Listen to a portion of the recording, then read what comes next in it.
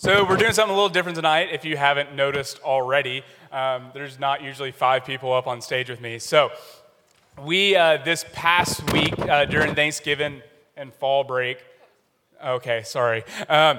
we went on a trip to Strasbourg, France, which is on the northeast corner of France, right next to Germany. We took a team of 6 college students, and me and Rachel went as well. And we just got to do a lot of cool things of outreach for them and their community, whether that was giving away free coffee and having conversations through that, or talking to people through a language exchange, or serving them Thanksgiving dinner. We did all of those things, and it was a whole lot of fun and a whole lot of just hard work at times. But I just wanted to kind of give a moment to some of this team that went on this trip, just to kind of reflect on it, and also just tell you, hey, this is what we did and this is what we learned from it. I think we can truly always take the time to say, man, God is doing great things across our world, and not just here in our world, but across the whole thing.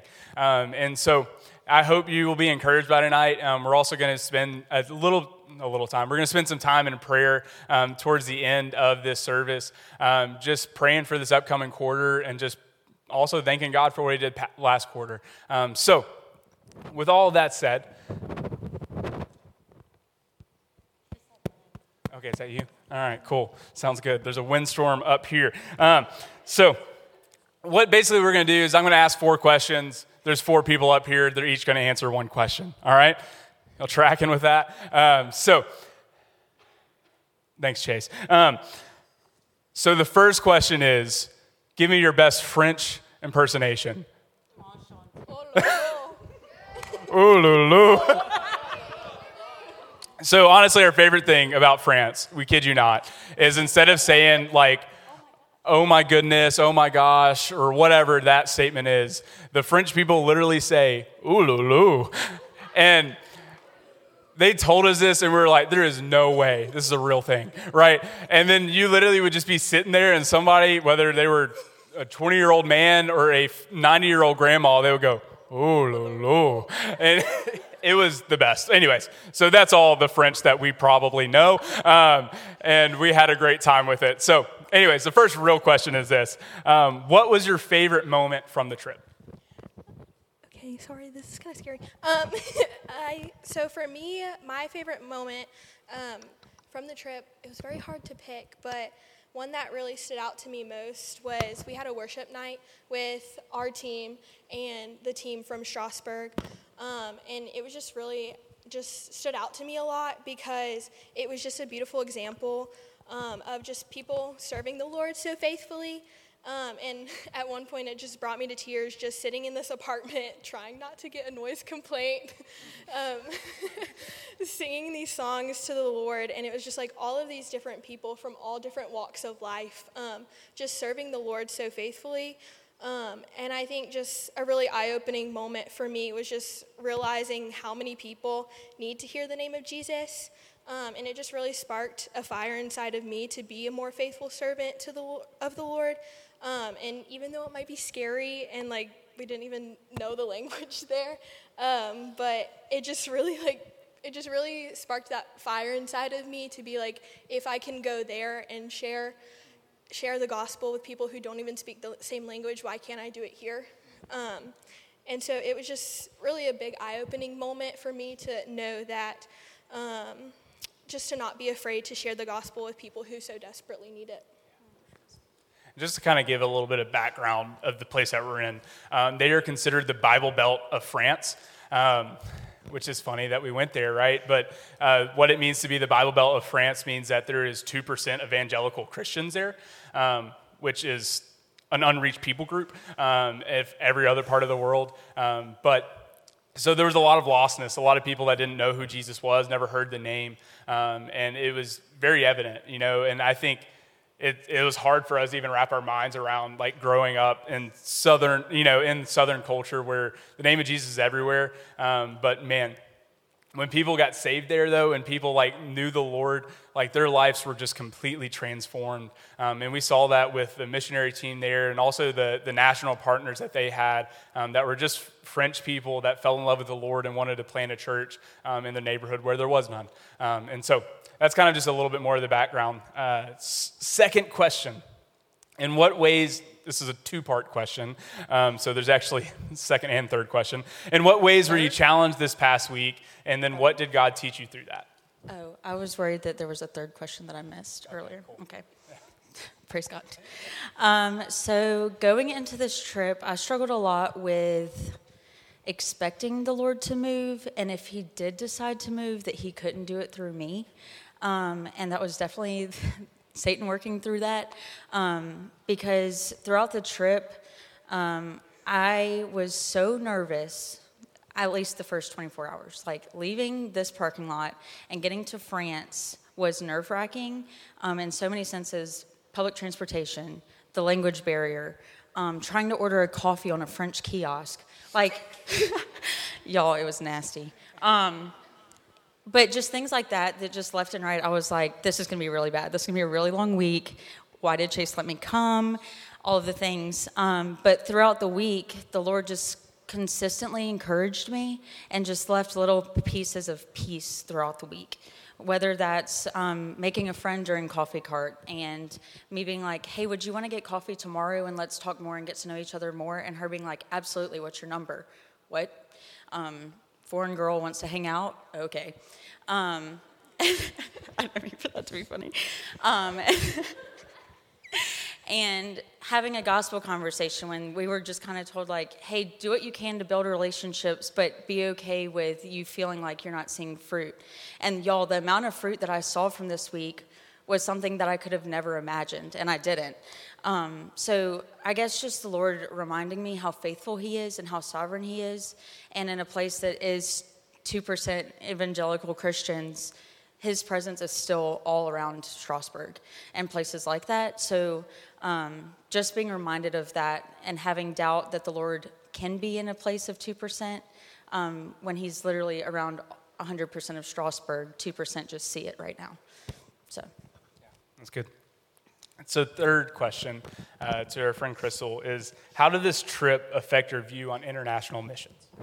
Great question.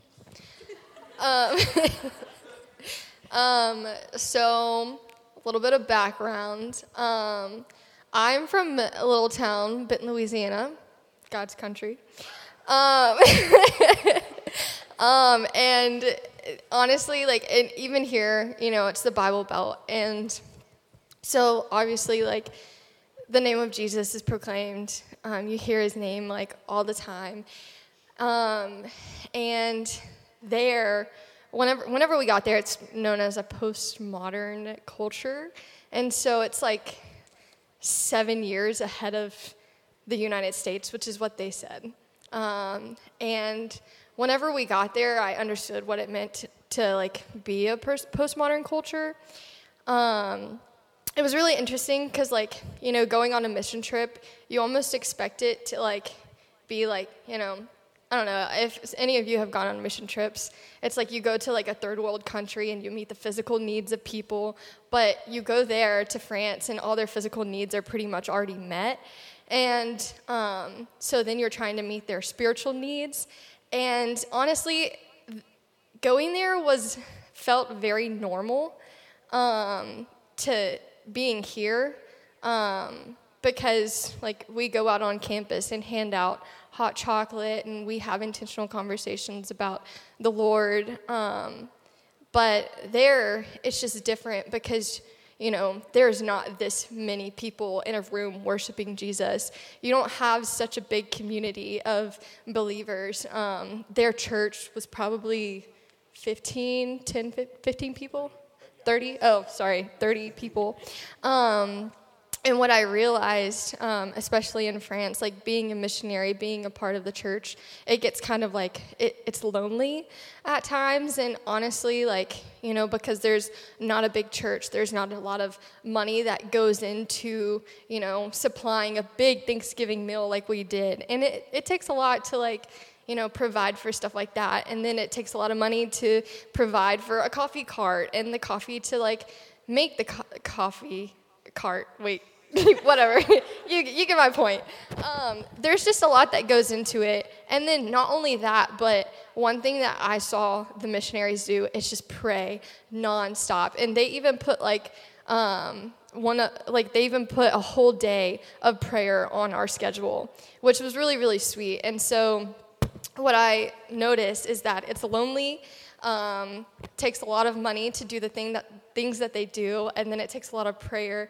And I know that for a fact that I'm not called to international missions, but just because we're not all called to international missions does not mean that we can't support them, whether it's through prayer or financially.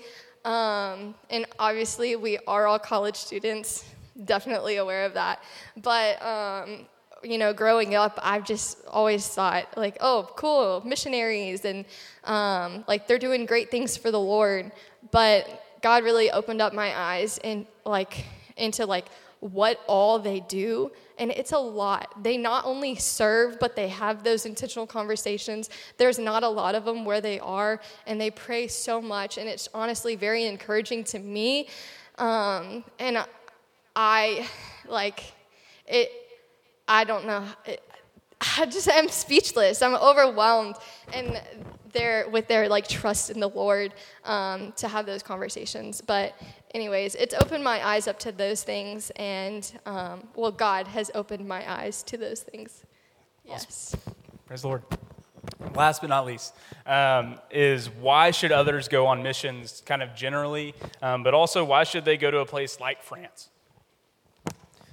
Yeah, so I think firstly, people should go on missions to be obedient to the Lord and fulfilling the Great Commission, right? So Matthew 28:19, it says that we should go to all nations and make disciples and then baptize them in the name of the Father, Son, and the Holy Spirit. And so that is a call for all believers. And so that doesn't mean that you necessarily have to go on missions, kind of like Crystal was saying, but it does mean that everyone is called to live on mission for the people of the world. And so that's something that we're all called to be a part of. And so in doing that, we can be obedient to what the Lord has called us to.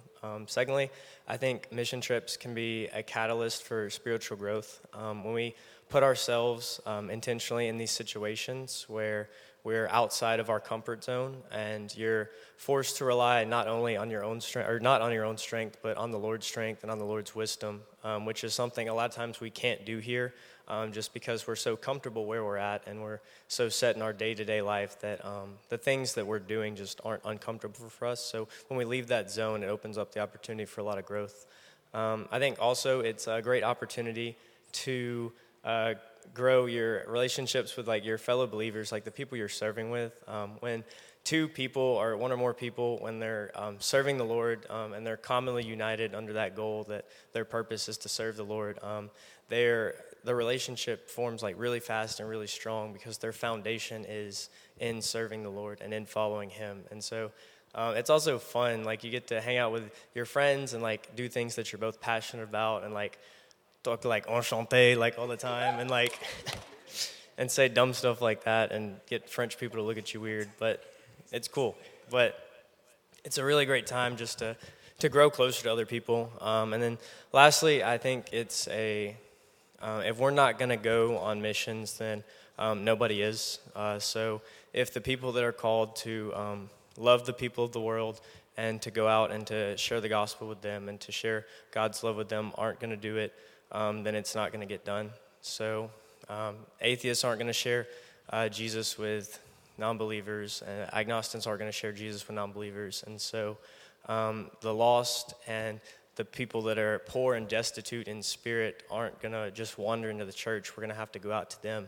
And so it's really great that we're here in church, and we talk a lot about the second coming of Jesus, but a lot of the world doesn't know about the first coming of Jesus. And so that is something that we need to prioritize in reaching them. Second question was how to reach, or why should we go to France specifically, I think. And so places like France, for our trip, for example, they're really great because like Chase said, it's 2% Christian, so it's pretty much a open ground. It's a blank canvas for evangelism and for missions. You're going to meet maybe one or two other believers there, and so the people that are there and are believers it's not like here where it's kind of a cultural thing and everybody kind of believes in God, but only some people truly follow Him. But there it's if you believe, you follow, and it's kind of what you are actually being passionate about. And so go into places like that, it's also a great chance to experience other cultures and to just reach a different people group, and also like kind of like we said, go outside your comfort zone and in a way to rely on the Lord and His strength. And so in doing so, it's a great way to grow yourself and to reach these people. Awesome. Just a couple things as we wrap up. The person that we actually partnered with was a tech student and went to First College and was a part of our ministry team over the years. She's been doing journeyman over there for the past 2 years. She's actually about to wrap up her 2 years there. But she's from Houghton, Louisiana. She is 5'0", right? Like there's nothing special about her in the sense of like she's a super Christian who is like trying to be over, just like over Christian. I think so often we think like being a missionary, doing missions is for like the Christian elites. And it's really just for the obedient. And I think so often we say, man, there's something like mystical about them. Also, Katie is one of the best people on this planet. I wasn't saying she's not special in that way. She's awesome. Yeah, amen, sister. And so I think like we have to recognize that ourselves of like, man, missions, being faithful, being obedient, sharing the gospel is not a call for the Christian elite, but it's a call for the Christian, the Christ follower. And I think that's something that we need to hold on to as we just think about this quarter and this life and what we're going to do for God. And I was honestly reading, it was a day or two ago, in Ezekiel 37, which is like the most famous passage in Ezekiel. It's a valley of dry bones. And it just, as I was kind of thinking about tonight and thinking through tonight, I look over there and like it was very evident to see people that didn't know Christ and they weren't close, right? Like they weren't people that were always like, man, I know the gospel, I'm just not ready to surrender to it. But they were like, I don't know who Jesus is. And it was easy to look around that culture and be like, man, how could these people come to know Jesus? And in Ezekiel 37, Ezekiel's in this valley and there's dry bones. And the Lord literally asked him, he says, can there be breath? Can there be life in these bones? And Ezekiel's response is kind of iconic as he just looks to the Lord and he says, Lord, you know. And I think that's such a challenge and comfort for us because, man, God literally, if you continue in the passage, he makes an army out of these people, out of these dry bones that had no life in them whatsoever for the kingdom of God. And as we look at Strasburg, it's really to say, man, like we're praying for that. Like we're praying for dry bones to come to life. But as I look back here in Ruston, Louisiana, that's my same prayer. We can look around our lives and say, man, there is people that don't know Jesus that aren't even close. But man, God can save them. Like he can bring life and breathe life into their bones. Like, will we be someone who is faithful to share that message with them so that they can have life? So that they can truly go from a valley of dry bones to an army for the kingdom of God. Like that's our hope. That's our dream, not just for Strasburg, France, but for our campus. Because it's really easy to look around and be like, yeah, people know Jesus. But man, there is a valley of dry bones out on that campus of people that are seeking purpose, seeking what it means to live, looking for fulfillment. And unless that is found in Jesus Christ, they're going to continue to do that the rest of their life. And man, what hope do we have in him? The message of the gospel that, man, that we can be saved, that we can have salvation in Jesus Christ through his life, death, and resurrection. Man, why would we hold that to ourselves? Why would we not pass that on so that people can come to life for the first time? Let's pray. Dear Lord, we just truly pray and so thankful for this experience in this week. Lord, we pray that as they continue the work in Strasburg and just across the world, Lord, that you would just ignite a fire and a desire in their heart so that they would know you. Lord, that they would know you more. Lord, we pray for the team there that is looking to just truly pour in and love the Neudorf neighborhood. Lord, we just pray that you would give them boldness and strength and comfort, Lord, and that when they are discouraged, Lord, that you would just give them hope, Lord, because we know that you are working there. But Lord, we also pray for our current context. Lord, we pray for Ruston, Louisiana. We pray for Louisiana Tech. Lord, we pray that you would do a great and mighty work here. Lord, where we would see people come to life for the first time through their faith in you.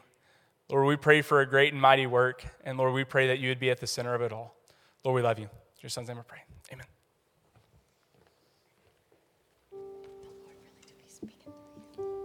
And just praise God for the testimonies that we just heard, and just the lives that were touched in France. And it was a very humbling experience, honestly, for myself as well. Just going on the trip and just getting to serve practically, and just help these missionaries who are there long term in a very unwilling culture. And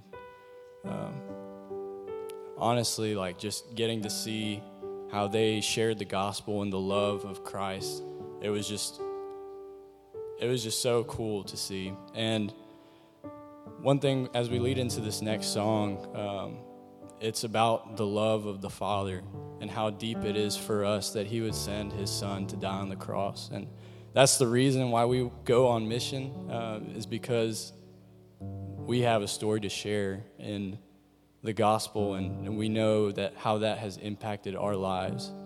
And if it hasn't, and you don't know Jesus yet, you have every opportunity tonight to confess and to commit your life to him. And so as we sing this song, just reflect over your own life, reflect over the gospel, reflect over the good news of Jesus and what he did on the cross and how he rose again to defeat death and to just give us new life in him.